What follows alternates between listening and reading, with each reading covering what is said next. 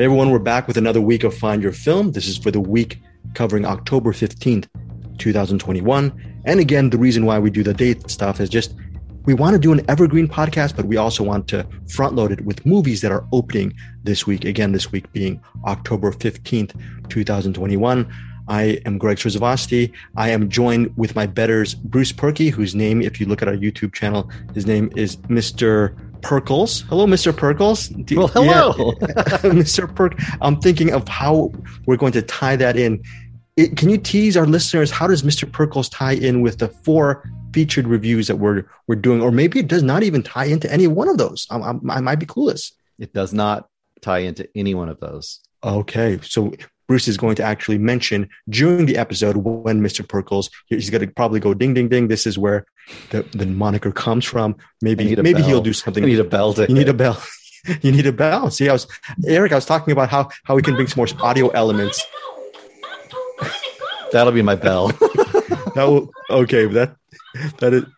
What is that? What is that doll saying? What is that? I want to go or something? Gotta go. Because he's sitting on a toilet. Just like me. Okay, that a flamingo on a toilet? A pink flamingo on a toilet?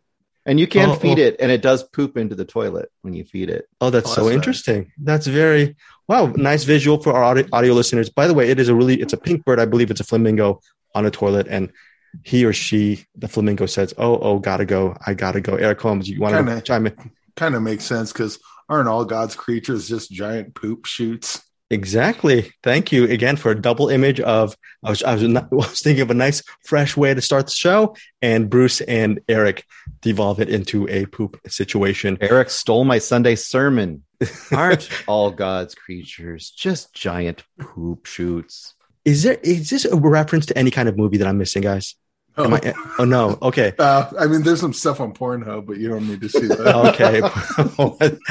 Folks, I have no idea what Eric's talking about. Eric, his moniker here for YouTube, you can check his new moniker. He's renamed himself J Quellin, Quellin, and that has LIN. That has a reference to one of our 4 movies. Which movies are Mr. Trzavosty, that's actually Jacqueline.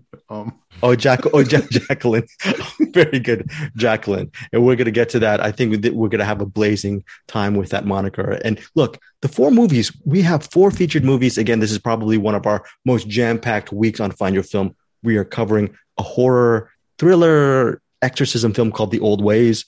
We are covering this South Korean film called Escape from Mogadishu. This one's different because instead of coming out on October 15th, it hits digital on October 19th. We wanted to give you guys an early jump on this movie on digital, October 19th. Because by the time we tape for next week, it might be a couple of days late. Either or, we want to give you guys just an early peek on this Korean film called Escape from Mogadishu. I'm assuming this is something that Bruce is very excited about talking about. Once in a while, guys, out of all these 5 movies, Eric Holmes, putting you on the spot, which out of all these 4 movies, which of these movies scream to you, this has got to be a Greg movie? Do you or Bruce know this? Oh, geez, this is such a Greg movie. Did any of you think of this? Was it the Bergman Island? Yes, ding, ding, ding, ding. That's my ding, ding. I don't have, gotta go, gotta go. This is Bergman Island. This is a movie that hits theaters on October 15th. Hopefully during this recording, I don't have to go, but it also hits everywhere you rent movies October 22nd. This Bergman Island, spoiler alert, this is a total Greg movie. If you have an idea of what a Greg movie is, my favorite PTA, that is Paul Thomas Anderson movie, is what, Bruce? What is it? What is my favorite PTA movie? You know me very well. Phantom Thread. Yes, and Eric Holmes, what is my favorite Stanley Kubrick film? Oh, goddamn. No, it's not. Gosh darn it. Barry Lyndon. Barry Lyndon. So Barry Lyndon, Phantom Thread. I could see it. It was right there, but I couldn't say it. Yeah. I don't have much hope for humanity or the world, but anyways, a little early shout out to Middle Class Film Class Chairman of the Board, Peter Beta. You know why, Bruce? Because I want to see Bruce's reaction to this. You know why Peter Beta is being early, this fellow podcaster, this brother in arms of us. Do you guys, Eric, do you guys know why I'm mentioning Peter Beta right now in relation to the Greg movies? Because he drops those sick beats every week for us. He does drop those 6 beats. No, the reason why. Bruce, you want to guess? Hazard a guess? Because you just started a Barry Lyndon 1 minute at a time podcast. It's going to go on for the next 10 years. Bruce, that sounds like a great idea. I hope you don't have the copyright to that. He just announced on Twitter, he actually outed himself. He said Barry Lyndon is his favorite Stanley Kubrick film. What do you think of that? How about them Kubricks? Eric, what do you think of that? Barry Lyndon, time for a rewatch for you? Shot in natural light. Yeah? Actually, that'd probably be time for a watch for me. Obviously, he's only seen one Kubrick film. And that's what I can tell. Very funny.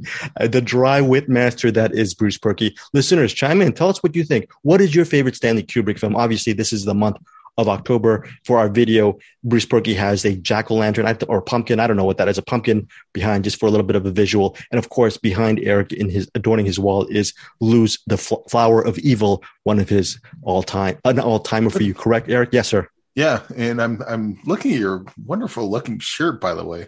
Oh, yes. This fantastic. Is my Lou's The Flower of Evil shirt. So very wonderful shirt. I was late. I was a week late to the party. Bruce and Eric donned the Lou's The Flower of Evil shirt from filmmaker, writer Juan Diego Escobar Alzate, who also provides us with our banner and our logo for Find Your Film. Thank you, Juan, for that. Again, this movie available, Shudder, streaming, Blu-ray, DVD, etc., etc., etc. Yes, my movie's Bergman Island. I am so excited to hear what Bruce and Eric have to say about this wondrous movie. I hope they don't shatter my dreams when we get to the Bergman Island Greg movie review. Okay, finally, we are wrapping up the show with this movie called, well, I think this might be a spoiler alert. It might be one of, I don't know, Eric, did you get a midnight call or a midnight message from Bruce Perky saying that this has to be one of the most sublime films I've ever seen? The Third Man is more like the Fourth Man compared to this movie. Citizen Kane is more of an immigrant. No way compared to this movie. He was talking about The Blazing World. Did you get any I love The Blazing World comments from Bruce Perky? Yeah, that's exactly what I heard from him, and I agree. Well, yes. If you're not looking at our YouTube channel, Bruce is. I never use Bruce this word. Is burning holes in his computer screen and ours. No. I've never used used it. World is one of God's creatures. Very good, and I've never used this word in his. I caught what you did there. I've never used this word. Bruce Perky looks a little bit nonplussed after our comments on The Blazing World, but that'll be our last conversation among the four. I can't wait till we get to this. By the way, listeners, this podcast will run about 5 hours because 4.5 of it will be discussions on The Blazing World. Still shorter than Barry Lyndon. That's all I got to say. Okay, Barry Lyndon, shots taken. I love when shots are taken. Thank you, Bruce, for that. Yeah. So that's a lot. But before we get to our feature reviews, Bruce and also, by the way, Eric, you have something very quickly. We're going to have our picks, but you have a Fandor pick. We're doing a Fandor pick this week. What's the movie that you're covering this week for Fandor? The Load. Directed by who? Dirk Diggler? Oh, geez. Okay. Silly, corny joke of the week. Sorry. So corny, yes. Ognin Glavonic. Okay. OGNJENGLAVONIC.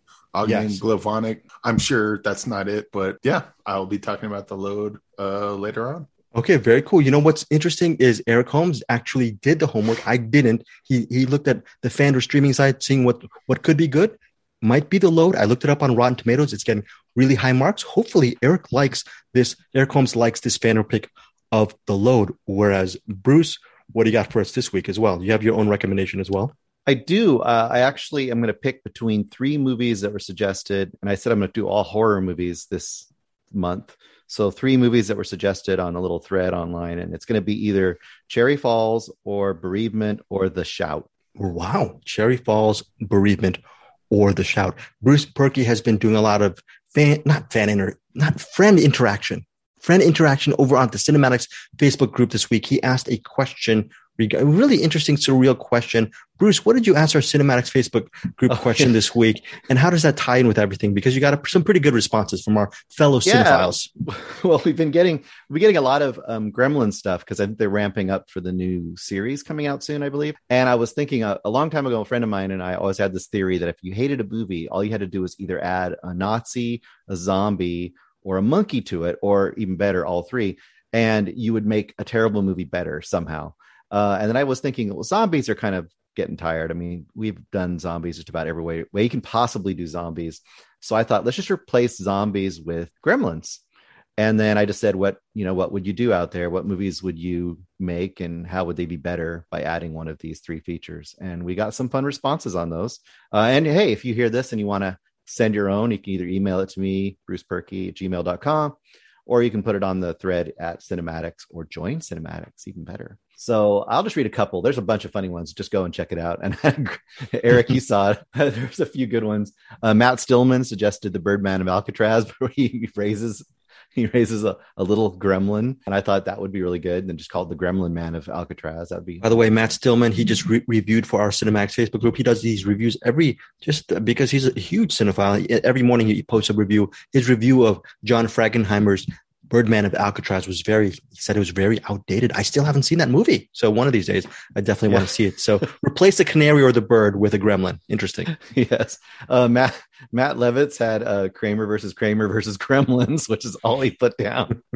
I thought that was pretty great. I mean, I don't know why you two didn't really appreciate my suggestion, which I don't know if you saw it. I didn't see it. What was my suggestion was that you remake the movie Mass, and you have it be Gizmo, a monkey, and Gizmo, a monkey, Phoebe Cates, and who else did I have in there? I don't even remember who I had in there. I have to look now here. Eric, are we going to stand for this? A Nazi. I had a Nazi, a monkey, Phoebe Cates, and a gremlin, and they're all getting there to kind of come to terms with the untimely death of her father. They're at a Dunkin' Donuts after hours, but unfortunately it's too late after hours. It's after midnight, and madness ensues. Very interesting. Again, check out our review last week of Mass. Eric and I both loved it. Bruce disagreed a little bit. We had a nice conversation. Eric Holmes, yes, sir. Here's one. I don't think it's been brought up. Maybe it has. Probably has been brought up. But you take Inglourious Bastards and you replace the gremlin. You replace the Nazis with gremlins, and you replace the bastards with Billy, Kate, and Gizmo. And well, I guess you just got gremlins. That's pretty much true. Then you just got the gremlins, theater and everything would be great. That would be great. That'll be really very, very cool. Nice question, Bruce Perky. For our again, join our Cinematics Facebook group. I give away a Blu-ray and DVD every week. Most importantly, there's some really cool cinephiles on our Facebook group. And by the way, this is before we get into our main review. I just want to tell you guys, we're going to start doing giveaways on Find Your Film. You guys didn't even know this because there is no I in team. I'm not a team player. I just got an email saying that we're going to give away in a couple of weeks a Blu-ray for the Matt Damon film Stillwater. It's going to be sent to my address, and that's going to be something that we're going to hopefully amp up our socials, our relatively non-existent socials due to my fault, on Find Your Film on Instagram, Facebook, and Twitter. We'll be ramping up that social stuff. A lot of that will be giveaways and Blu-rays that I'm going to be introducing to the show. And then Eric's always going to have his evergreen Entertain Mart giveaways. We're going to do a lot of different things with Find Your Film. Should be really interesting. Enough of the plugs, enough of all that stuff. Let's get into our featured reviews.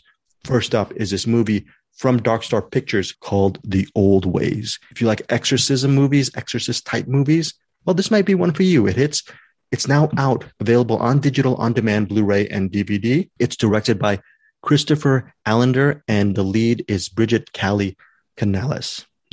Or Brigitte. Anyways, Brigitte plays a Cristina. Cristina is a Mexican journalist, young Mexican journalist. She travels to Veracruz trying to explore a cave. And when she explores a cave, which is forbidden to actually travel, do not go in the cave. They tell her not to. She thinks it's going to be a really good story. But ultimately, by going in the cave, which is near her ancestral home, she actually is taken captive by a couple of people, by a bruja, which is Spanish for witch, a witch, and possibly her assistant, and also her cousin. Christina is held captive in this, I suppose, like a remote shack where she's tied down because they fear the spirit of whoever inhabits the cave, whatever ghost spirit or evil entity that demon might be living inside Christina. And that is ultimately the narrative of The Old Ways. It's a slow burn exorcism movie about culture. And I was really surprised at how it's not just a straight horror film or exorcism film. I really enjoyed the culture dynamic, which I thought was pretty resonant. And for an indie film to bring a lot of added production value, I thought that was really interesting. Now, I want to hear what you guys think. Eric, let's start off with you regarding your overall thoughts on The Old Ways. Yeah, overall, I liked it. This was pretty decent. It kind of what we call it, a exorcism type movie. And yeah, it does go a little deeper. I wouldn't say it goes too much, but enough to kind of sink your teeth into a little bit. This is kind of how would I put this? This is kind of it. I don't think it's going to light the world on fire, but it was one of those kind of. I had a lot of fun with this one. The exorcism scenes were pretty cool when they were doing the crucifix thing. That was pretty sweet. Snakes are awesome. Snakes are awesome. This also kind of ended in a way that I could see him kind of doing more sequels on this. Like I'd much rather see, because I mentioned before, I'm not a big fan of like the Conjuring movies.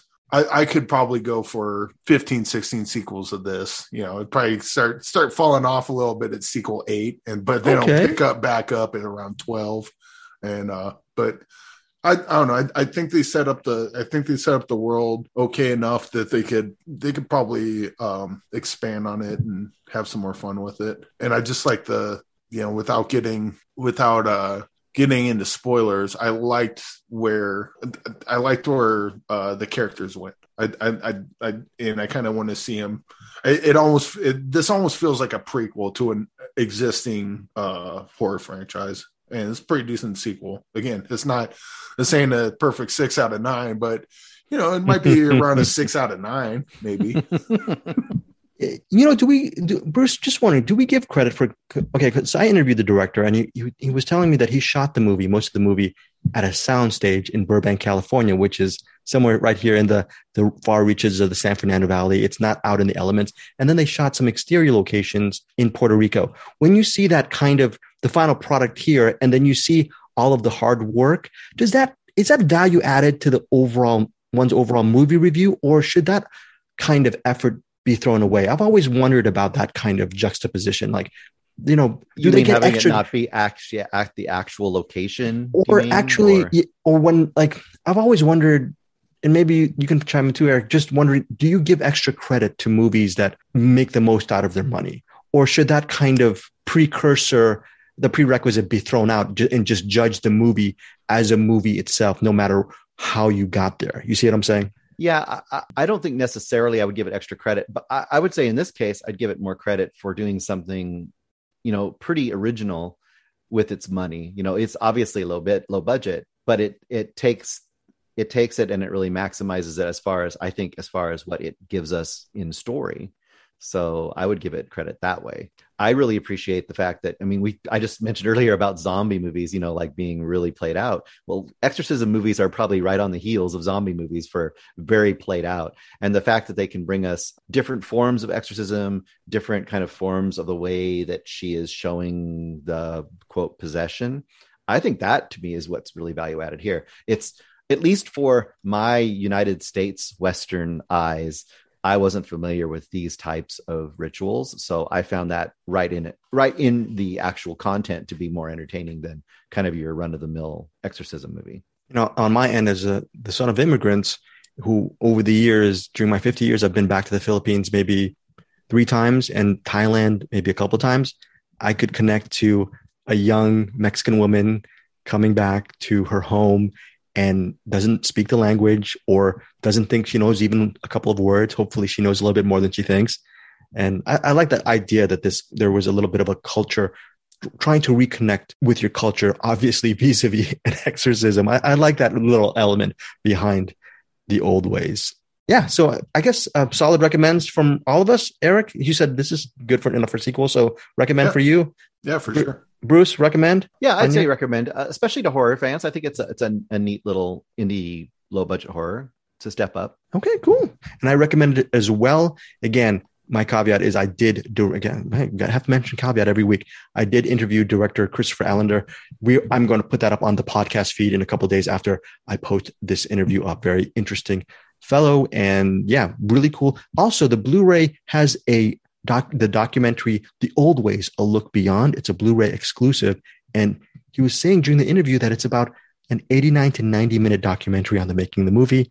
Mm-hmm. I wish I got the review copy. I was not able to get it, but I'm not going to complain. I'm just saying that, Eric, not as long as the movie itself. Yes, exactly. Exactly. And Eric, this is what we've been saying. You've been harping on being the drum on this, that as much as you like digital or streaming, there are things that in physical media that you're just not going to get if you're just doing it on streaming. I think it'll be So I'm excited. I'm excited to see. I will definitely pony up some cash to check out the old ways on Blu-ray. I should mention that with the screener we got, we didn't get a goat milk. We didn't get goat milk. We didn't get that either. No, we didn't get a commentary.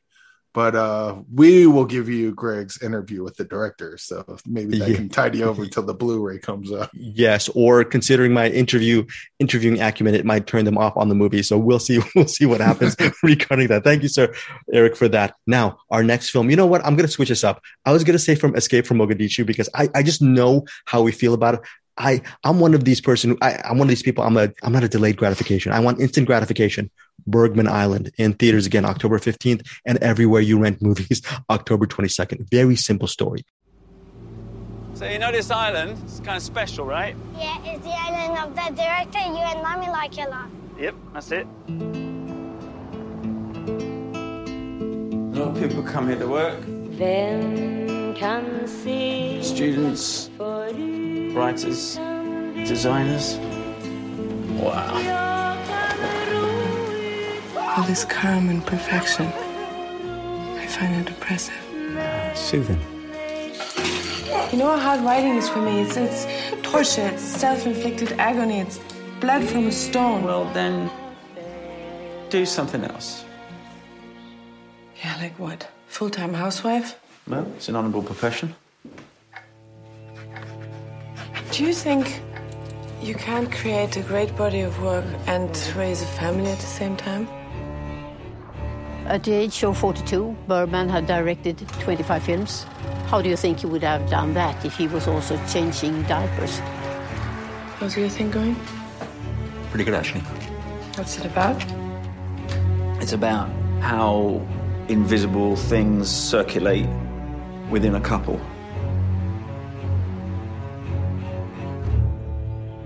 Can I tell you about what I'm writing? Yeah. A young woman looks into the distance. She's about my age, or maybe a bit younger. They loved each other passionately and awkwardly like teenagers do. I never mentioned you to my girlfriend, but she's jealous of you. Why her and not me? You spaced out. No, I didn't. Yeah, you did. No, I didn't. The attraction was still overwhelming. But there was no place in their lives for this love story anymore.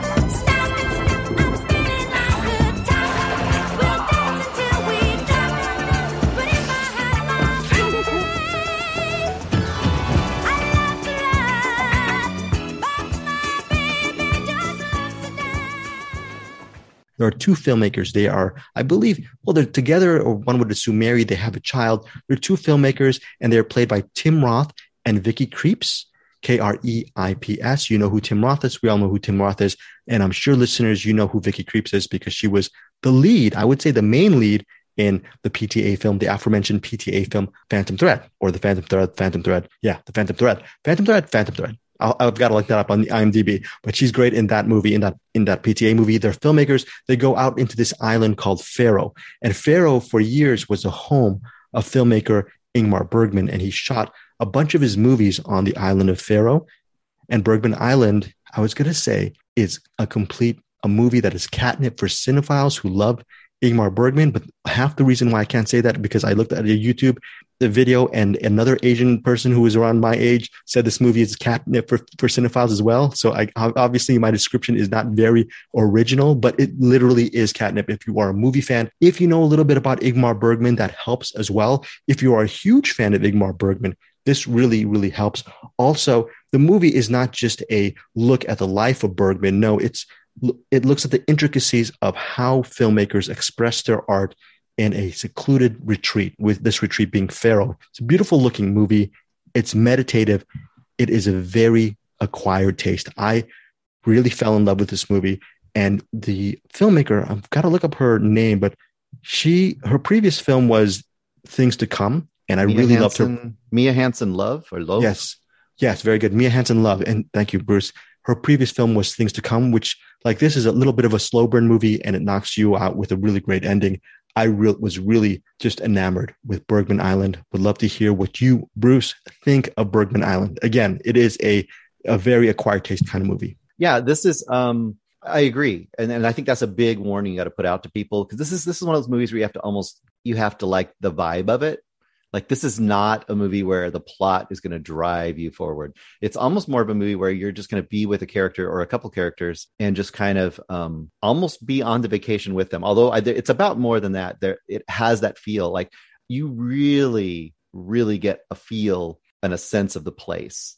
Like, just the natural sounds and riding around on a bike and going from place to place or in a car from place to place. And if you get into that vibe, which I surprisingly did. At first I was like, I don't know if this is going to just bore the heck out of me. It's about 2 hours long. I fell into it and I was just like, I could just live on this island with whoever they want to throw in my face for a while. It didn't hurt that it was Vicky Creeps. I think on the podcast they call it Creeps. And we haven't mentioned Mia Wasikowska also. So yes. That definitely, being on vacation with those two women for a couple hours wasn't the worst thing in the world, I would say. So on top of that, and we haven't talked about, are we going to not mention there's an artifice in this movie? We can. I think for the purposes of the review, I think we can mention the artifice because it's not a big spoiler. It's part of the fabric of what you're going to see, because they call it a meta film. We might as well call out the meta part of it a little bit.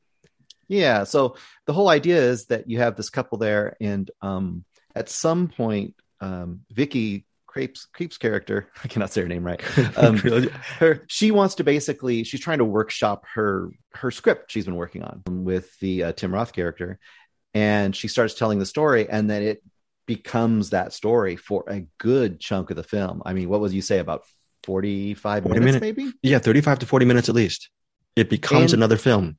That's a really hard thing to pull off, because you're basically saying like, oh, you've been with these characters the whole time, you're getting invested, and all of a sudden now you're going to just be drawn out and pull in these other people. It totally worked for me, and I became invested in that story. But then the whole time I was starting to go, okay, what is she telling about her real life? Like, what is she trying? Like, what are we getting about the real character from these other characters? And it started to do kind of an interesting mind trick on me in just trying to interpret this. Lastly, I'd just say that there's a very wistful, it almost has some of those movies that had that end of summer longing, the missed opportunities. There's a lot of that going on here, sort of a slightly melancholy, but not really totally. I think it's really, really good. It's hard to sell.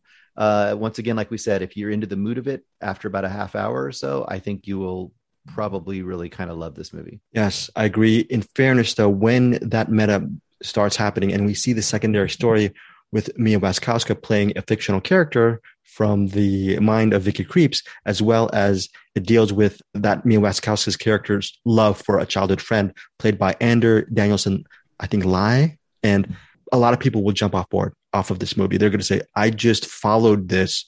Why am I being forced or inflicted another 30 to 35 minutes of another story that I have to invest my time in? That said, it makes, in my opinion, the third act, without giving too much away, there's a really cool moment that I think might be worth those 35 to 40 minutes, hopefully, or you might be even more pissed off. I don't know. Either way, did you like the end, the little thing at the end?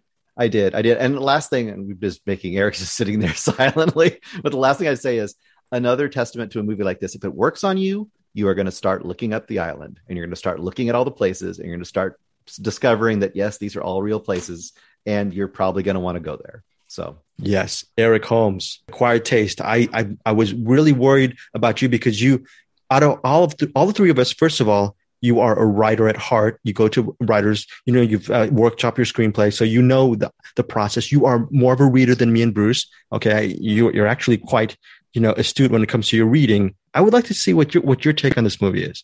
Well, I was just thinking that before I put this movie on, I was thinking to myself, I want to spend some time with some just unbearable hipsters and talking about Ingmar Bergman. And lo and behold, this movie shows up. Now this is there were some bits of this I kind of appreciated, but overall, this just wasn't quite my speed. not quite my tempo. I'm not a huge Bergman fan. In fact, I think the only movie of his I saw was probably Seventh Seal. There might have been one or two other ones, but in the movie they screened Cries and Whispers. By the way, the couple they're actually at a screening room, and they're arguing over which Bergman film to actually screen in the beautiful print, and they end up. Well, that is a spoiler. Watching Cries and Whispers, but also I'm liking that either. So the scenes like that when they're talking about like Ingmar Bergman, they seem so pained when they're doing it. It's like I don't see any joy coming out of any people in that movie, which is like you hear us talk about movies. If I can plug our own podcast that you're listening to right now for a second. Yeah. Oh, are you saying we're a bunch of joy buckets? We're a bunch of joy buckets, Eric? Yeah. Well, yeah. When we talk about something we like, we're like, yeah, like right. Even you, like I didn't love Bergman Island, but you did, and I can tell you're like, ooh, I can't wait to talk about this. But the characters in the movie, they're talking about Bergman. They're like, you know, they got that kind of stuffy sort of. It's like, oh god, these fucking people. This was like the Jacinta. It's like I know the people. I know the people. I've hung out with the people, and I don't want to watch a movie about the people. Eric, was this a slog for you? To be honest, was it a bit of a slog? Yeah, a little bit. But that being said, like in what you and Bruce mentioned, I think this is get 30 minutes in, and if you're on this movie's wavelength, then this is going to be the movie for you. And I also think, and I don't want to shit on the movie too much because I think this might be one of those movies I think this is another case of one of those movies that I just picked up at the wrong time. Because I remember the first time I saw Magnolia, I fucking hated that movie. I was like, what the fuck is this pretentious bullshit? Fuck this movie. Right. And then I went back and watched it again and go, no, actually Magnolia is pretty fucking sweet. I don't know what crawled up my ass the first time I saw that. So no, I mean, yeah, I'll sell this a little bit. Okay, go ahead, Eric or Greg. That was pretty much it. I would say, like Bruce and Greg suggested, you know, check out the first 30 minutes, and if you're feeling it, then keep going. If you're not feeling it, maybe put it away and try again later. Well, I was going to say, in fairness to your opinion, Eric, I think it's as far as maybe you might want to rewatch it down the road and see if you have an opinion. I honestly think, in many ways, this film, even though it seems light, it's a very dense movie. So I don't know. So I think there's going to be a lot of people in your camp, Eric, regarding this. So I'm glad that you had this opinion on Bergman Island, actually. Run this by Anderson. I really want to see what Anderson thinks of this. I'm gonna actually give him for Christmas. I'm gonna give him a digital copy of Bergman Island and maybe a box set of Ingmar Bergman. You're probably gonna hate this, but go ahead and take this one for the team. we want to know. Yeah, Bruce, that's a good idea, Eric. Well, I would agree. This is one of those movies for sure. If it looks like one of those kind of movies that you don't really like, it probably will come true to you in some way, because it is kind of one of those type of movies. Although I will defend it slightly, because I think that the pretentious Bergman files, you know, which I'm not really much of one, I think this movie is kind of poking a pretty big finger at that type of movie, and even Bergman himself, because I think the whole point is your main character, Chris, yes, she is kind of not happy with his whole extra dark and dour and you know, extra symbolic version of movies in the world. And I think this movie is kind of her version of what she thinks movies should be, which is there is a level of unpretentiousness to what she's actually doing. And I'll give an example. She goes on that day trip with that dude, right? And that could have been this big dramatic thing, and he could have had all these like alternate intentions on her, and it could have been all this stuff could have gone down with that.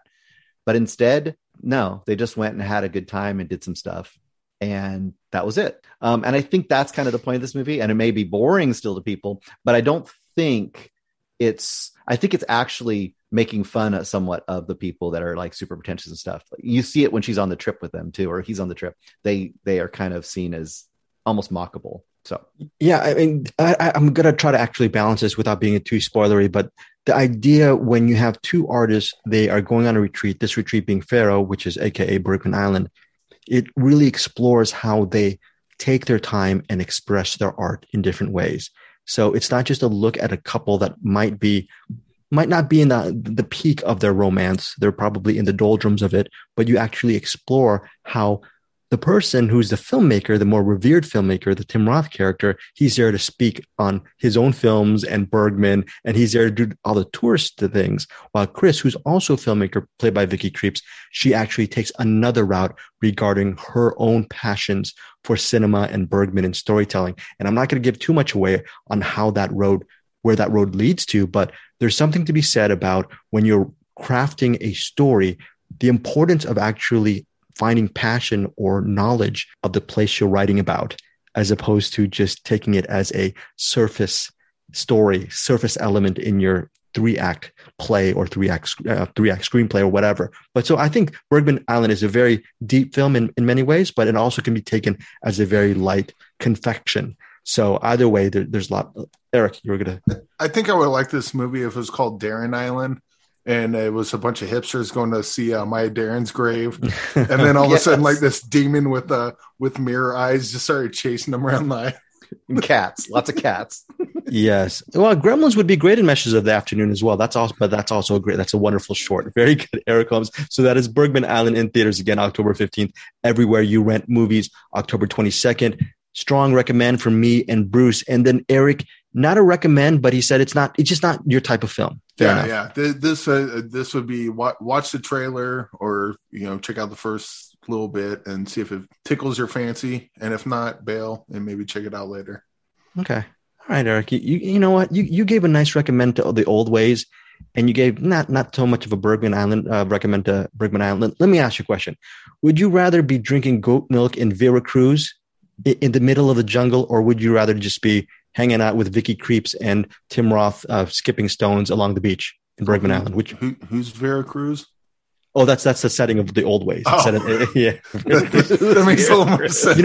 Veracruz is also a really awesome Western. But anyways, yeah. So which would goat milk or the beach? That's I'm gonna say. I'm just saying. Drinking goat milk in Veracruz sounds fun, and yeah, fair enough. Yeah, let's see that. That's fair enough. Fair enough. Holding to your guns, very good. Eric Holmes. Now, there's not much to really disagree with or discuss with on our next film, because this is just, let's face it, straight up Homer. Not Homer like me being a Homer. It's a home run. This movie's on digital October 19th. Escape from Mogadishu, based on a true story. Here's a plot synopsis. As civil war rages in Mogadishu, rival North and South Korean diplomats are left trapped in their respective embassies with no aid from either government. Their only shot at survival may require uniting with better adversaries to escape. Basically, North Korea, South Korea, they all want some kind of political connection over in Mogadishu. They're trying to jostle it. They're obviously rivals, but when push comes to shove and when the civil war rages, it's all about survival. And maybe the North Korean and South Korean contingent might have to band together to escape out of Mogadishu alive. Again, on digital October 19th. Eric Holmes, let's start with you. This movie is at least 2 hours. Was it worth all that time for you? I didn't realize it was 2 hours. felt like an hour and 10 minutes. It just kind of flew by for me. This was a really good movie. I guess the probably thing you would compare it to most would be like Argo, maybe. I almost want to say Quo Vadis Aida. It's got the same setup. Definitely not the same tone, because Quo Vadis Aida is like really, really a bummer. And this one gets there, but also goes Michael Bay sometimes, which is kind of a, when it gets political, it gets political, it gets serious. When it gets harrowing and oh no, someone's going to get hurt, you're like on the edge, like, oh shit, what happened? Who's going to get shot? And then when it goes on full on action scenes where they got the camera flipping around the car, going through the bullet hole into the other car, flipping around. It's like, this is a fucking Spielberg movie. What the hell is going on? So this movie's kind of all over the place, but it kind of worked. And how did they get all those people on the streets? How did they do that? How the heck they get all those dogs? That's nice. That's amazing. Did you like the spectacle of it, Eric? Yeah, as far as the acting? Yeah, it was. It kind of. I thought it was one thing, and then as it went on, it became another thing, and as it went on more, it became yet another thing, and then of course that the Yeah, the ending. One problem I had is, and this is a problem I have with people in general, so this is not a fault of the movie. This is the movie accurately reflecting how people act sometimes. All right, they're praying. Let's hurry up and get in there. All right, let's give each other hugs and let's think about getting in the car. And guys, can we fucking move it? Like 2 minutes ago, like let's fucking like that. There's definitely a couple of parts where they're just kind of just taking their sweet time when just the events in this movie don't really allow for that. You want to just get in and go. And so that part was kind of frustrating, but I wouldn't count that as a mark against a movie. I just count that as something that humans do. Sometimes it really bugged the shit out of me. Very cool. Yeah, overall, this is a huge recommend. I wonder, Eric, is that why you yell at me when I say, can we pray for 20 minutes before we start recording the podcast? And you just said, just get freaking going, Greg? Is that probably? I would do that if someone was heading, okay, we got to hurry up and record this podcast before someone goes over to Greg's house and shoots him in the head. Now, if that was the case, I'd be saying, Greg, we don't have time for this. In fact, we shouldn't even be recording a podcast. You should just leave your house right now. But here we are. Very good point, Eric. Greg. So strong marks for you regarding Escape from Mogadishu? Yeah. I should also mention that I think just with the action scenes and the fact that this is based on our real events, I don't know if some people think this movie doesn't take it seriously enough. I think it does, but just the fact that the action scenes are so actiony, maybe, I don't know.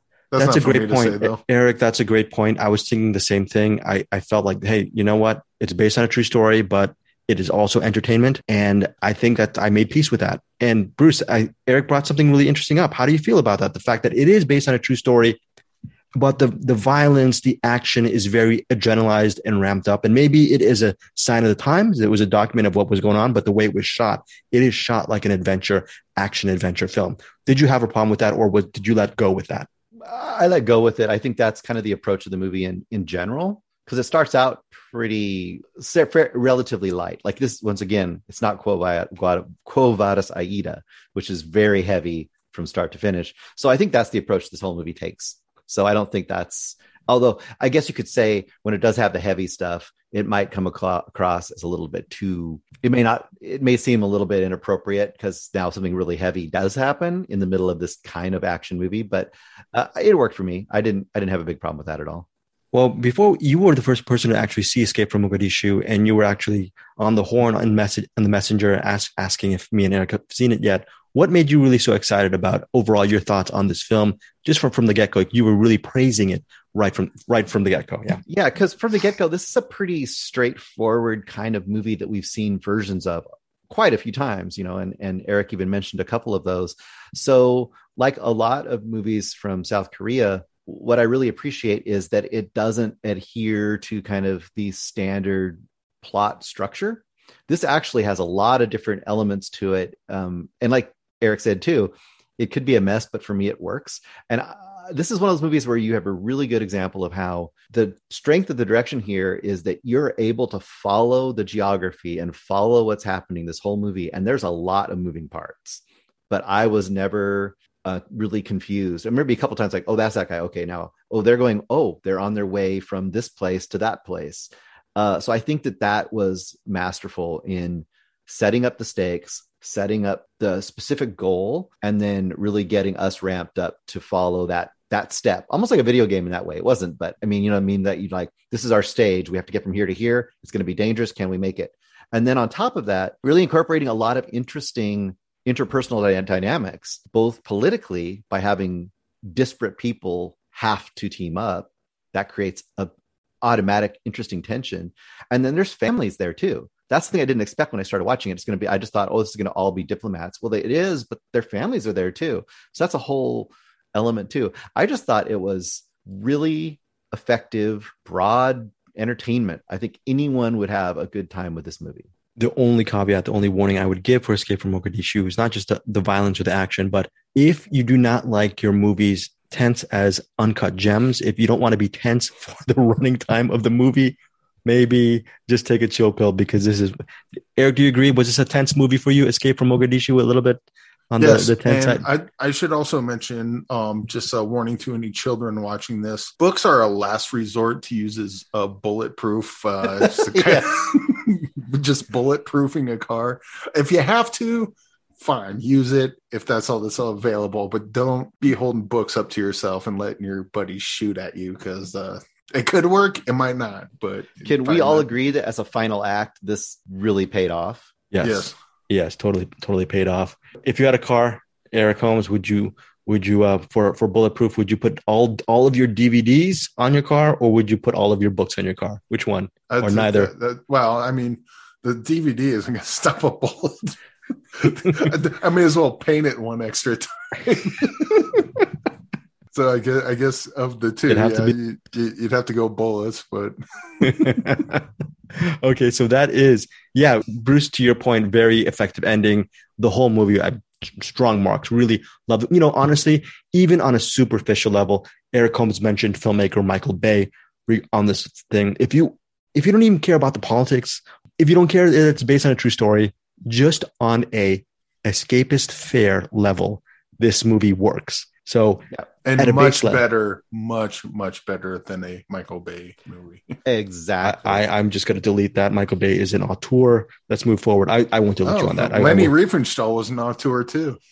Yes. Oh, very cool. But goes back to had to get the Nazi in here. Now we needed some monkey. And yes, it goes back to Bruce's intro. Okay. So again, I was going to say that is Bergman Island. I have Bergman Island on the brain. Escape from Mogadishu on digital, October 19th. Just remember, folks, October 19th, download this puppy. Is it worth a digital rental?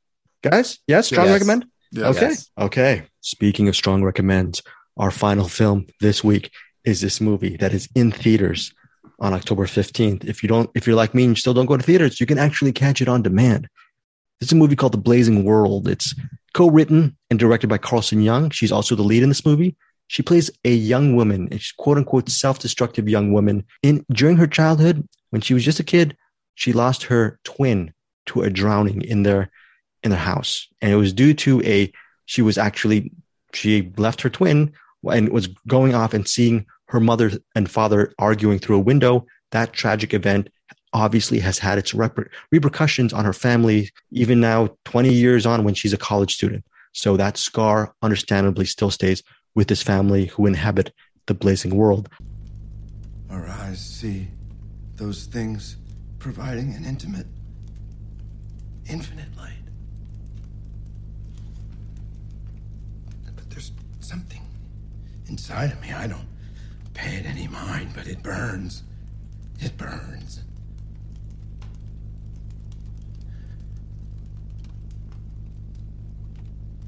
And you begin to melt. It all begins to melt in the face of me, harbinger of violence. Shame. And your eyes are bubbling in your skulls, and your skin's cracking and peeling, and then you fade away, gone, just like that. And me, I'm right as rain, sitting alone on the fucking blanket, laughing and laughing. There's a fire inside me, honey. It doesn't hurt me because I'm a man. This movie, it seems like a family drama, but nope, it's really a nonlinear, surreal movie that it maybe takes pages out of Joe Dorowski or David Lynch or just so many different Alice in Wonderland. There's a lot, Tim Burton. There's a lot of visual references to this movie. The movie also stars Udo Kier as sort of a gateway. He introduces her to another world, this blazing world that this young woman played by Carlson Young she believes she might be part of another dimension and not the real dimension. So it's a very interesting movie because most of this movie takes place in this blazing world, which may be in the young woman's dreams, or it might be an actual different dimension. Bruce Purkey was the first person to see the blazing world. By the way, the parents are played by Dermot Mulroney and Vanessa Shaw. Let's start off with you, Bruce. What are your honest thoughts about the blazing world? I think what was the first thing I mentioned to you? Well, I guess I mentioned that It immediately had the trope of, woof. I think woof was the first thing I said, not good woof. And I think I mentioned that it had immediately had the trope of cutting carrots. And I was like, can you cut carrots without cutting a finger in a movie? I guess not. It's impossible. And then I was like, oh, this is a vanity project. And at first, this was before it switched to the young girl grown up.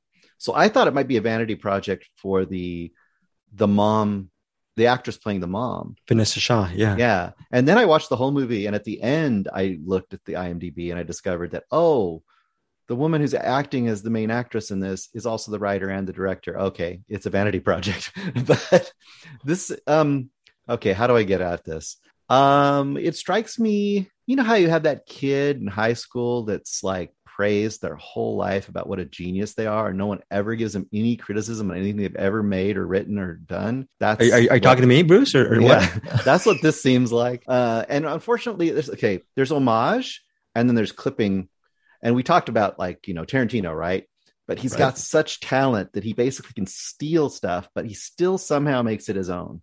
But then you have other things like, I don't know, Scary Movie 4, where it just says, hey, remember that? Doesn't that look like something you've seen before? Hey, look at this. And you mentioned a few of them. I just wrote down a few of the ones that came to my mind immediately. Pan's Labyrinth, Don't Look Now, The Cell, Twin Peaks, Neon Demon. This is someone who's seen Neon Demon and thought that was the first time that ever happened. They don't know anything about anything before Neon Demon. Oh, that's amazing. Alice in Wonderland. This is insufferable. This is one of those movies where I definitely felt like the time was stolen from my life by watching this movie. Wow. Well, we say this again. Last year it was The Painted Bird, starring Udo Kier, and this one, The Blazing World, starring Udo Kier. Which movie which movie do you foist upon your worst enemy, Bruce? The Painted Bird has much more artistry.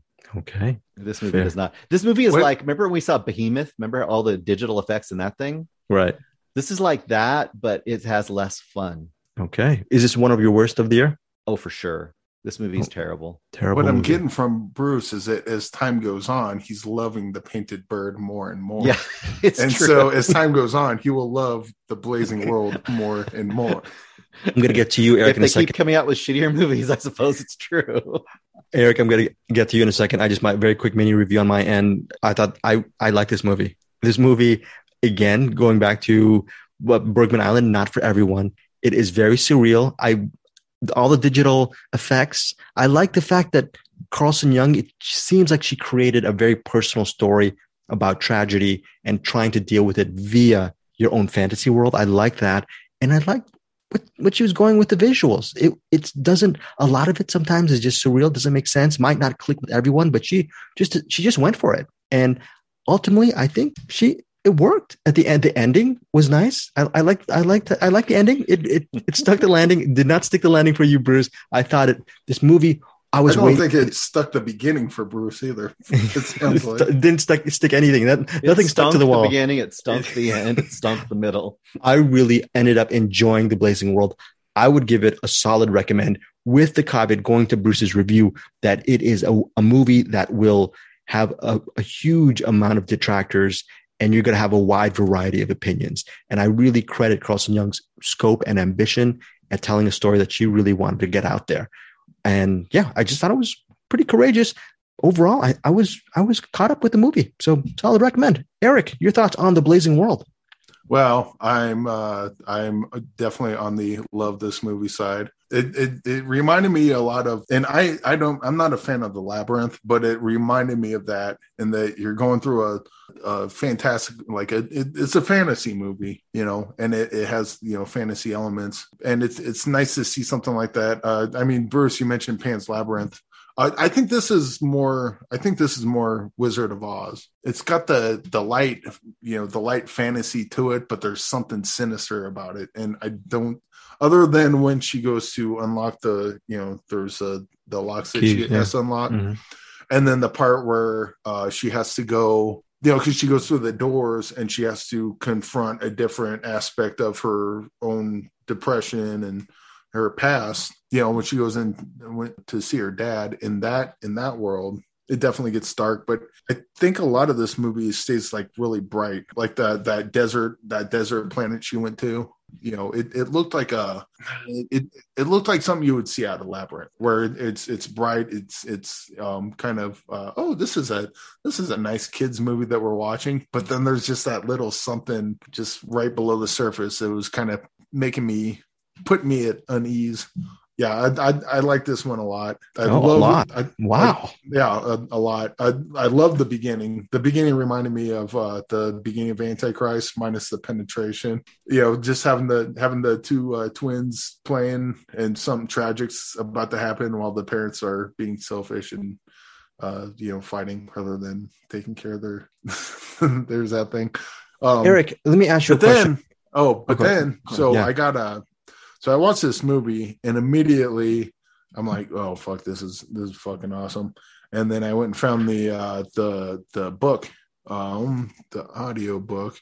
And it's got a full title, The Description of a New World Called the Blazing World, written by Margaret Cavendish. And so I figure that I'll listen to this audio book. It's about 4 hours long, and I'll kind of understand more about what the Blazing World, the movie, is. This has very little to do with the audiobook. The audiobook's essentially just someone explaining to an emperor.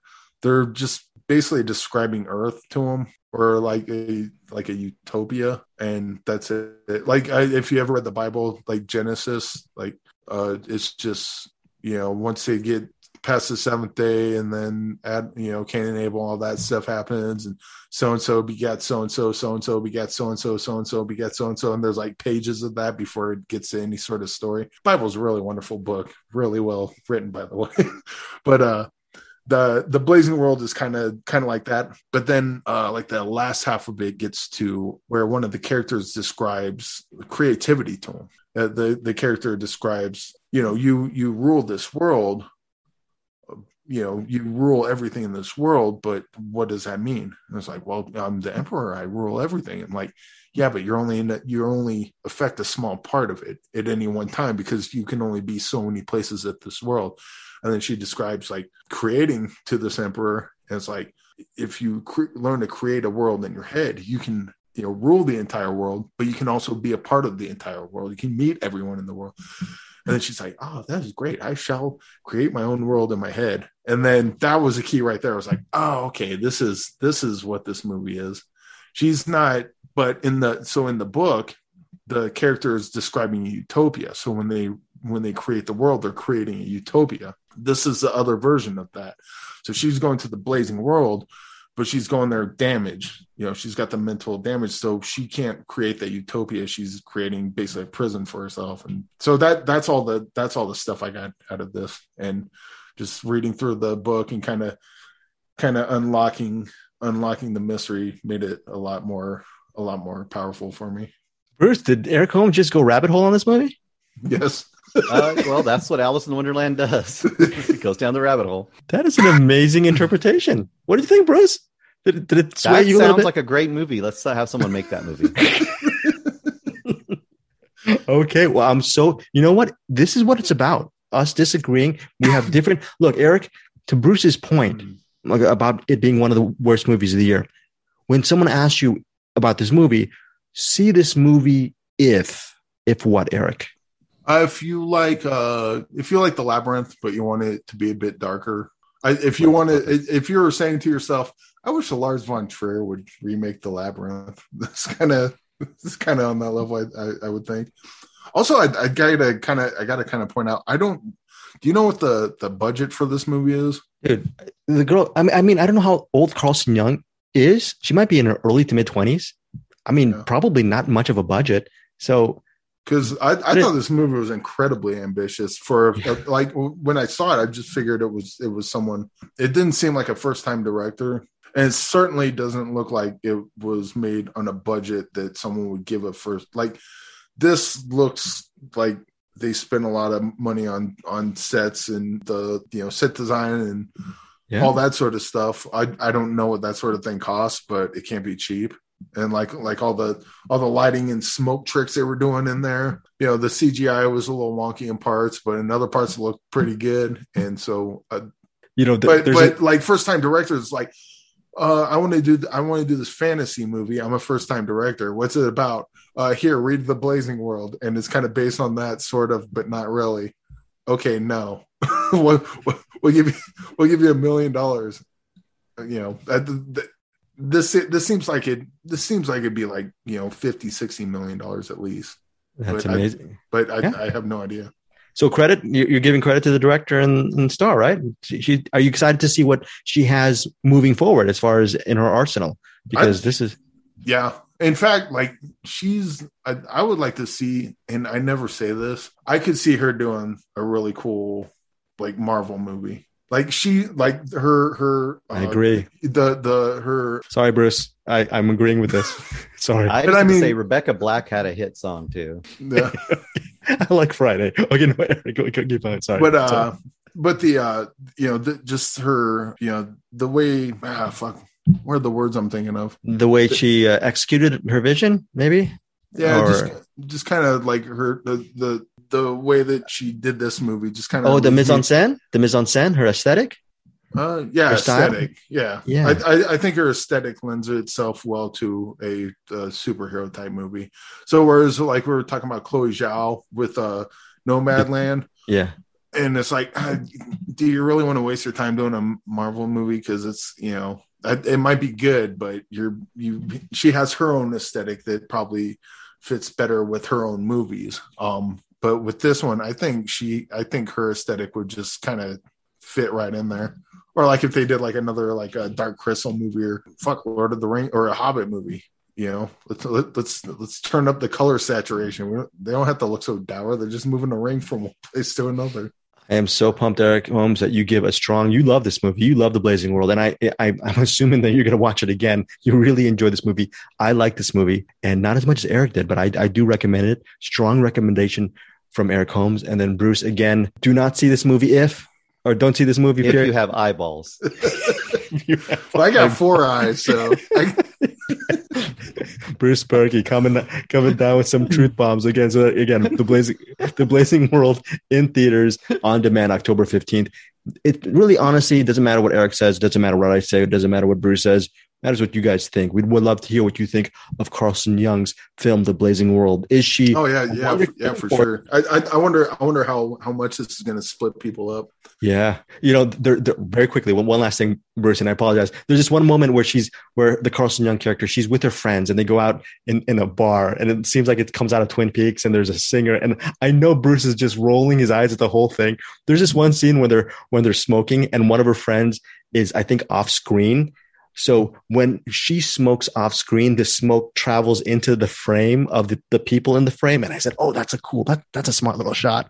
And I was just thinking, I bet you Bruce is just really rolling his eyes throughout this entire. I was thinking, what this scene needs is some gremlins. I mean, I'm not wrong. On that, we can agree for sure. That we can agree. Okay, Bruce, little respite for you. Let's go with something that you love. You have 3 movies to pick from. Why are these, first of all, in the hat? You know, why are you picking among these 3, and which one did you pick? Well, there's a whole list of movies that I just said, you know, send me the horror movies that I should talk about or consider for recommendations. Either I have or haven't seen. And there's more on there. Some I have seen. Maybe one week I'll pick all ones that I've seen and I like, and I'll have to pick the best of those. But these all were 3 movies I had never seen before, and I'll go through them really fast. The first one was by Chad Wilfong, and it's Cherry Falls, directed by Jeffrey Wright, who did Romper Stomper, from 2000. Stars Brittany Murphy, Jay Moore, and Michael Biehn. This is a post-Scream slasher flick. The basic concept of this movie is the killer is only killing virgins in the town. I remember this movie. It's you've seen it before? No, I remember this movie getting a bit of a cult following when it was released. It's sort of like a meta post-Scream movie, so it has a little bit of that, but it's not as in your face as Scream. Like Scream really lets you know it's being meta. This is kind of like, it could be just a bad movie, kind of cheesy, but also kind of good. Only killing virgins. So of course the kids find that out, and they decide to have an all virgin orgy to fight that. Is this written by Stephen King? No, I don't think so. It's a lot of cheesy fun. Next one is Bereavement 2010. That was suggested by Brian O'Connell, directed by Stephen Mina. Mm-hmm. This is on Fubo, Hoopla, Tubi, Crackle. Oh, by the way, Cherry Falls is on nothing. You can't stream it or rent it or buy it digital. You have to find a DVD of it. DVD, going back to physical media, right? Bereavement is a very dark, very, very dark, kind of a sort of a slasher movie. It stars Michael Biehn again, surprise, surprise, by a different person. Alexandra Daddario, if you know her. Yes. And John Savage is in this as a small role. Great character actor. We love John Savage. Yeah, and he's good. He's really good in this. And she is like their niece. Her parents have died. She's moved into the small town, and lo and behold, there's this kind of old dilapidated factory nearby, and this serial killer is in that factory. He's got a child with him that he's basically trying to train to be a serial killer, and that is dark, man. That is dark as you know what. What a great storyline. Yeah, and it's beautifully filmed. I should have looked up the cinematographer. Beautifully filmed for such a kind of a low budget kind of a horror movie. And then the last one was suggested by Joseph Bridges, and it's called The Shout from 1978, directed by Jerzy Skolimowski. It's on Shudder, Paramount Plus, and Epix. I had never heard of this movie at all, and it has Alan Bates, Susanna York, John Hurt, and Tim Curry. And it is a very odd movie. That is almost like old school Nicholas Roeg, old school Peter Weir, that kind of. Do you see this? No, this movie I remember again when we were on the same age, Bruce. I remember back in the 80s when I used to read all these movie books. The Shout with Bates, like you were saying, would get its share of mention. So back in the day, I remember it being a very favorite among people of the genre who love the genre. Yeah, this is much more of an art house kind of a movie. Like I mentioned, the directors actually kind of give you a feel for kind of the tone of it. This is a very odd movie where John Hurt and Susanna York are a couple. And this guy just shows up one day and basically insinuates himself into their lives. And he starts to tell them about how he's lived his whole life with indigenous people in Australia. He's not Australian. And how he's picked up all of these supernatural abilities, one of them being the shout, where if he shouts really, really loud, it will kill anything within the sound of his voice. And this kind of spell he casts over this couple and becomes a weird part of their life. That sounds like a great story. It's very interesting. I would think of the three, The Shout is the one I would recommend to people who really want to look for unusual movies that are off the beaten path. That's the one I think that will give you the most surprises. It is not quite to the level of the other two directors we talked about, but it has that same, that vibe of those 70s versions of those two directors, where it's the editing, the sound design, they're just all a little off kilter. Yeah, it's just off, and they're different. And like I'm thinking of that movie Wake and Fright. Speaking of Australia, that kind of stuff. Has those kind of feelings where you're just always on edge, and it's not going to be the kind of movie, if you want a more meat and potatoes kind of horror movie, it's not going to satisfy. If you like more of that Don't Look Now style of kind of very atmospheric and strange, it's more like that. Now, if you want just the meat and potatoes fun, I say go for Cherry Falls, because Cherry Falls is a ridiculously fun movie. Yeah, but like Wes Craven, or maybe even more specific Scream fans will like that movie, right? That's one of those things. I think so. I think a lot of people could enjoy it too, because since it's now, over 20 years old, I think it ages really well, because it has some of that camp cheese factor, but it's actually sort of somewhat progressive. Surprisingly, it has a lot of stuff about toxic masculinity, surprisingly, in a really odd way. And it's a pretty fun movie. I think people have a lot of fun with it. It'd be a surprise if they discovered what it actually was doing. And what about Bereavement? How did it end up for you? Because it seems like a very interesting story. It's a little too dour and downbeat for my taste. I'm not a real big slasher dude. I think though it is a little set apart from that kind of movie. It's a very pure vision, which a lot of times those movies tend to be a little less committed. Like this one is committed to its darkness, like all the way through. So if you kind of like that kind of thing, this might really work for you. And again, might be value added. It's early Daddario. So if you like her from I think she was in The White Lotus and she's been in a bunch of other movies. So she's the main character, like one of the main characters in this one, right? She is the main character. She's the main character. Okay. Yeah. All right. Did you see promise from just looking at her from this from Bereavement? Did you know that you'd? I would see promise from looking at her.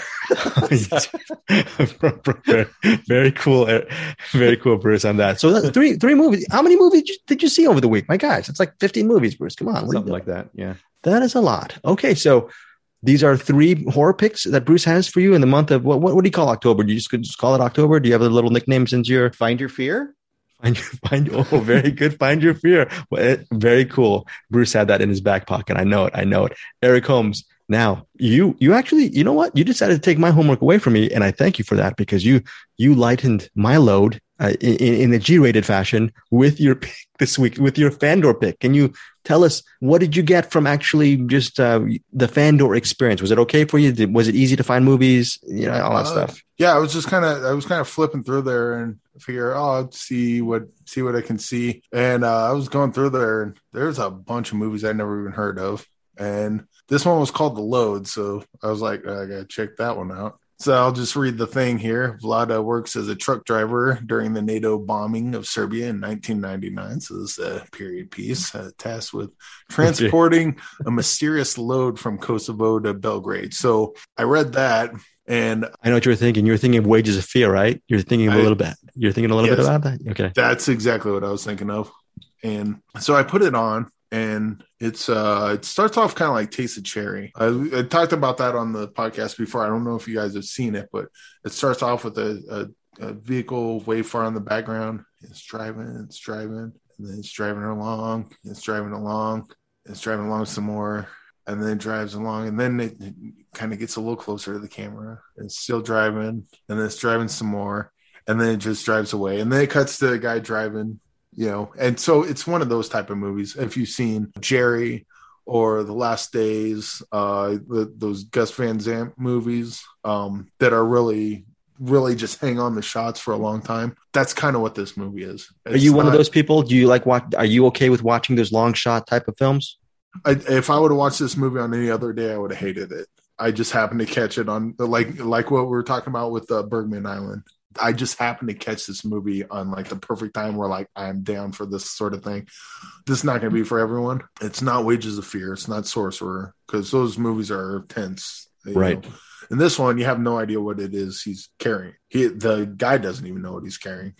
He just knows he has to get from this place to that place, and he's got to not stop. And of course, there's a war going on, so there's blown up cars or bridges taken down, so on and so forth. So, he gets. He has his detours that he needs to take, meets a kid along the way. But this is an hour and a half long, and there's probably about 20 minutes worth of story in it. But again, with those long meditative pauses, you're either in for that or you're not. And then, it kind of comes to a head when, he finally drops off whatever it is that he's been carrying the whole time. They get to find out was in the back of that. And for me, that was kind of what carried me through it. And it's like, what the fuck is that? Because there's a part where he's pulled over by cops, and they're like, "What are you carrying, or what are you hauling?" It's like, I don't know. Let's see your papers. And he hands him the paper, and the cop looks at the paper. He's like, I'm so sorry. And he hands him the paper and takes up. I'm like, I really want to know what the fuck is in the back of this fucking truck. How was the payoff, Eric? We'll leave it at that. I don't want to give a thumbs up or thumbs down. I like the ending. I don't know that everyone else will, but I think if I say too much about it, I'd probably give it away. This is most of my enjoyment of this was the mystery of what he was hauling, and then just kind of being in that state with him as he's driving. So you would recommend this? Is this a recommend for you, or you're going to recommend it for people who like this? Yeah, this is one of those Bergman Island recommends. Like if you're half hour into it and you're not feeling it, just bail, because it doesn't change that much. But if you're bail and maybe come back later once you know what it is. I would say if you've seen Jerry or Last Days, you have a pretty good idea of what you're about to walk into. Okay, so this is The Load. This is very interesting that Eric Holmes picked this one, because The Load currently right now, I'm looking at Just Watch. It's streaming only on 2 services. One of them, of course, being Fandor, the other one being Canopy. Canopy is a streaming service I really enjoy. But to Bruce's point, Canopy is a library service that really doesn't extend to a lot of cities in the US. So if you want to actually see the load and are interested, just per Eric Holmes's review, check it out on Fandor. Fandor is available for a premium. I believe the premium is $4.99, but it's also Eric saw it with ads. So anyways, thank you, Eric Holmes, for your review of the load. Next week, by the way, maybe we're going to do we're going to do like Halloween stuff like you've been doing, Bruce. I'm going to, for my Fandor pick next week, I'm going to, for the first time, see the Werner Herzog film, Nosferatu. So nice. I should point out, when I saw it, it had those little breaks on the timeline where the ads would be. No ads popped up when I was watching it. Oh. So maybe it's one of those things like if you sign up, maybe you get a couple freebies. I don't know if that's the case or if it was just a fluke on my end, but not one ad popped up. Yes. That's not saying that won't happen if you do it. I have no idea. I'm just saying my own experience signing up and then doing it. There's a bunch of really interesting looking movies on there that I've never heard of. So if the ads do start popping up, I might just pay the $4 because there's a lot to dig in through there, I think. Okay, very cool. Thank you, Eric, for your recommendation. We're going to close this out because instead of our, Bruce, instead of the what's in the box saying once in a while, what are we doing? We're doing every month. We do the Captain Coon's Hidden Gem of the Month. Okay, Captain Coon's Hidden Gem of the Month. Bruce, again, you need to email me that wonderful picture. We should do that a little bit more. He actually. Very, very cool picture this week. This pick for this month is this movie called Toto the Hero. We're not going to get really in the weeds with this movie. All I'm going to say about this movie, it's a Belgian film. It's about this. It starts off with an old man, and he's a very bitter old man. He's maybe living in a nursing home or in a hospital, and one would assume he's around the clock supervision. He doesn't look like he's dying, but we know he's in the last stages of his life. Ultimately, Toto the Hero is almost one big flashback of him as we actually see his life as a person who believes that his next door neighbor actually, when he was a baby, he was switched with another baby in the hospital. Okay, because there was a fire in the hospital. He believes his life should have been the life of his neighbor across the street. Okay, and the neighbors across the street were rich, and everything, that kid had everything handed to him. And our protagonist believes that he should have lived that life and not the kid across the street. So ultimately, this movie is a fable about, a wistful fable about, regret or maybe believing and envy. And when I saw this, here's the thing. I saw this when I was 20 or 21 at UCLA, and I was in the mind frame of just, when you're young, you have all these ideas about life and regret and all these Proustian highfalutin things. Toto the Hero, released in 1991, was my favorite film of the year. It's directed by Jaco van Dormael. And for months on end, we wanted to actually review it and spotlight Jaco van Dormael for one of our director spotlights. But I ended up seeing this again, and I liked it. I didn't fall in love with it as much as I did when I was in my 20s, when I was 20 or 21. This was just a personal film for me. It was like Eric would like to say, right time, right place. I was in a very wistful sentiment at the time, and this movie just swept me away. Now, as a bitter 40, when I saw it when I was 49, now 50-year-old man, I look at Toto the Hero as a fun experience, but nothing more than that. But hopefully, Eric and Bruce see Toto the Hero as more than just a light, fluffy movie. Bruce, light, fluffy movie, deep film, or maybe somewhere in between? Well, first of all, I really would love to hear Captain Coons introduce this. I wonder if he's nearby, maybe. Is he? Maybe. Eric, hey, Captain Coons hanging out there with you? Your father gave me this movie, and I held it up my ass for 20 years. As far as he was concerned, it was your birthright. It's a Pulp Fiction reference. No, that's wonderful. That's wonderful. Eric Holmes, very good, very good. Okay, everyone's got a Christopher Walken except me. I need to work on that. I made Bruce Perky and Eric Holmes purchase Toto the Hero on Blu-ray with their hard-earned money because I remember loving that film so much. The reason why I did regret it because it wasn't as glittering as I remembered. By the way, also credit to our friend and Cinematics Facebook group member, Joseph Bridges, who came up with a review of Toto the Hero on our Facebook group several days ago. And he actually liked the movie as well. He praised the film's editing and its narrative style. Bruce, let's start off with you.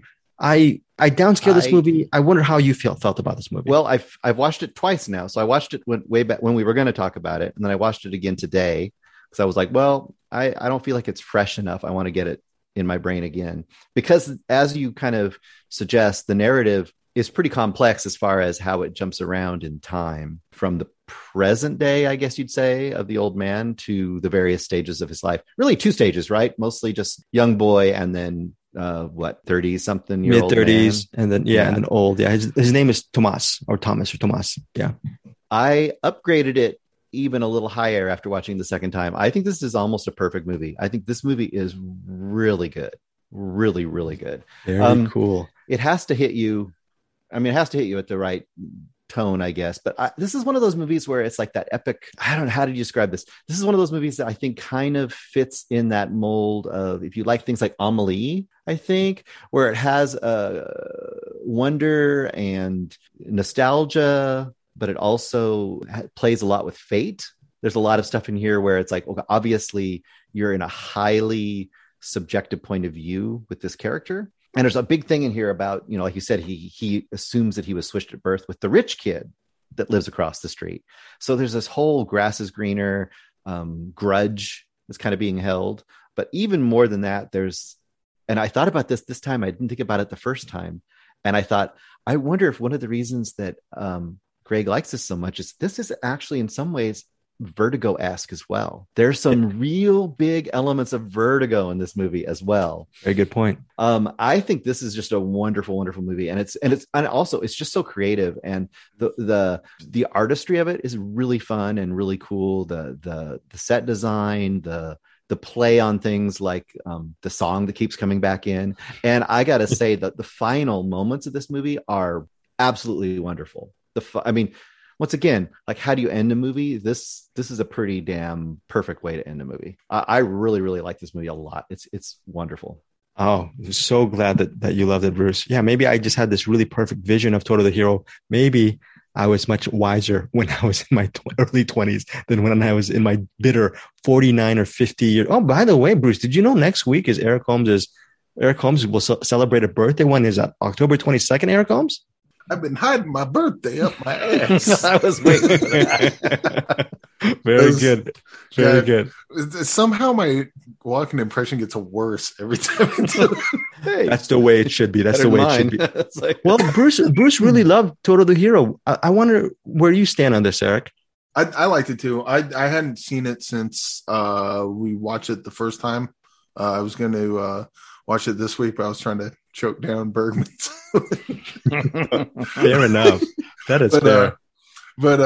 This actually, because I saw this shortly after watching Rain, and we haven't covered Rain yet. Yes, I will watch it sooner. But there's a lot of parallels because they're both coming of age movies. They're kids kind of at certain points, more so in Rain, but I remember a bit of it in this kind of experimenting with their sexuality without it getting too weird. Yeah, Rain gets a little too weird, but I also remember this being kind of whimsical, kind of like a Oliver Twist kind of flavor to it. There's a bit of whimsy to it. Yes. Yeah. Yes, definitely. But I can't really say too much because it's been way too long since It's been about 5 or 6 months since you've seen it. Yeah, it has it's a bit whimsical. It's wistful. It's also devastating and heartbreaking at the same time. And it's weird how they're able, right, Bruce? They're able to mix all of that stuff and it doesn't feel disparate. It feels like a nice blend. And that's hard to do, dude. I also remember a thing about the end. I kind of want to ask you about it to make sure I remembered it correctly, but I don't want to give it away. But no, you don't want to give it away. If it's what I'm thinking, and it's not.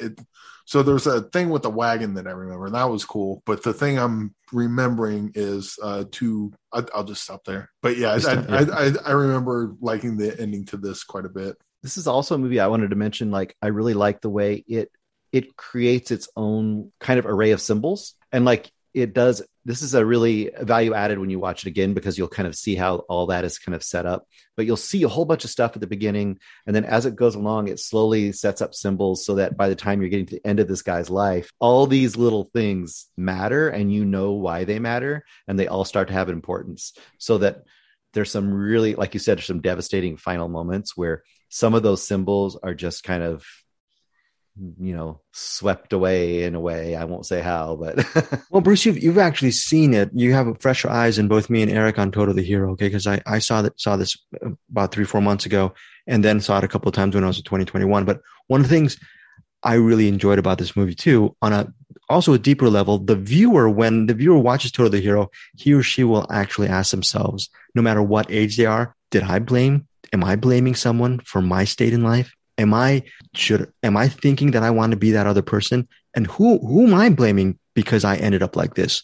And that's one of the other messages or themes that I think is interwoven from Toto the Hero. Now that I think about it, that is really cool. And yeah, another reason why I love Toto the Hero so much is because, I don't know if you guys know this, you could not get this on DVD or Blu-ray for years, dude. Since it was released in 91, good luck finding it. Maybe on Amazon, probably if you try to get the VHS tape, it probably costs you maybe $80 or $90. It's like one of those kind of rare movies. So when Arrow Video released it a couple of years ago, it's really cool that we have that Blu-ray. Who knows? Maybe if it goes out of print, it might be worth some money. That said, I'm not going to post a link, but thanks to Joseph Bridges, again, thank you, Joseph Bridges. Toto the Hero, if you don't want to purchase it on Arrow on Blu-ray, which I recommend it, Bruce recommends it.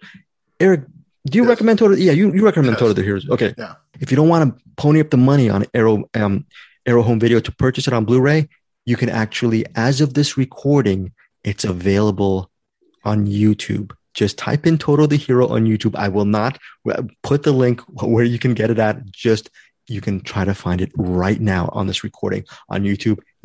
Guys, very value added. Should they check it out on YouTube for free? What do you think? Depends how good the transfers, I guess. Not bad. I checked it out. Not so bad. Yeah. I mean, that was Bruce just talking, not me, not Greg. No, just Bruce. Just kidding. No, that was me. That's me. That was just like, I clicked. I accidentally clicked. I have shaky fingers. No, but it was fine enough. But not, the Blu-ray is really, really good as well. But Toto the Hero, directed by Jacques Van Dormiel, released in 1991. Jacques Van Dormiel is a name that you might not know, but there's a good chance you might have seen one of his other movies. You probably have not seen Toto the Hero. You might have seen his most popular movie, Stateside, is a movie he did with Jared Leto years back called Mr. Nobody.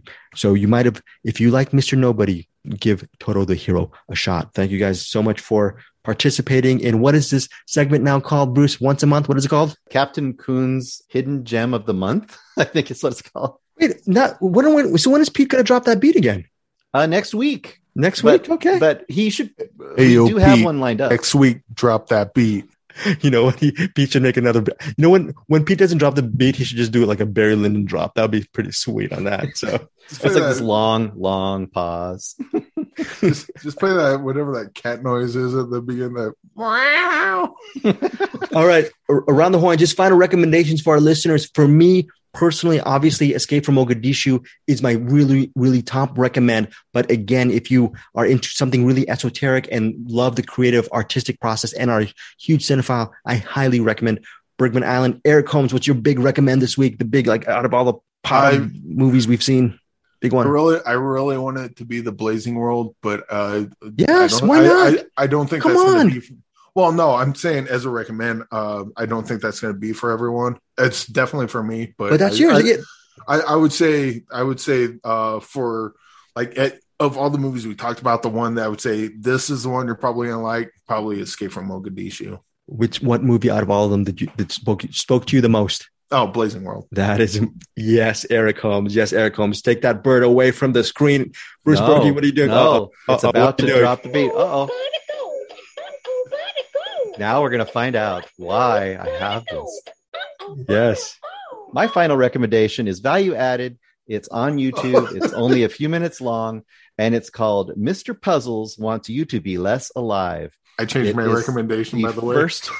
The first horror short written entirely by AI after being input with tons and tons and tons of horror tropes. Okay. Okay, say it one more time. Mr. Puzzles. Mr. Puzzle wants you to be less alive. And Eric can vouch for this. Yeah, this I don't have any of the dialogue on me, but was it my father will pay you anything to keep me alive. My mother may not pay you so much, or he's not a whale, he's an underwater cop, I think was one of the lines in there. I know nothing about houses. I am a virgin. Other than Mr. Puzzle, Bruce, what's the movie that spoke to you the most this week? Personal thing. I think I'd go with Bergman Island. Yes. Yes, I love it. I thought you would hate it, Bruce. I'm very, you know what? I'm so glad that Eric Holmes really, really adored The Blazing World. I liked it as well. Bruce, not so much, but I'm so glad we have so many different opinions. So listeners, tell us what you think of these movies. Do you disagree with us? You can yell at me and Eric if we recommend The Blazing World and say, I should have listened to Bruce. Do whatever. Hit us up. BrucePerky@gmail.com for Bruce Perky. For Eric Holmes, it is hamslime@gmail.com. Before we go, Eric Holmes, how's your game going? How's the directing? What have you been doing? Any updates on that stuff? No? No, we had we had a lot of movies to watch. We'll just leave it there. Okay. There's some things going on. It's going great. Everything's going great. It's going great. And guess what, folks? That's my fault because I foisted so many movies on these guys last week. My friggin' fault. Also, as per usual, we're going to end Find Your Film with some final thoughts from Bruce Perky. Well, I can only leave the show in one way, and that is, gotta go. Gotta go. Well, that said, we gotta go. We'll see you guys next week.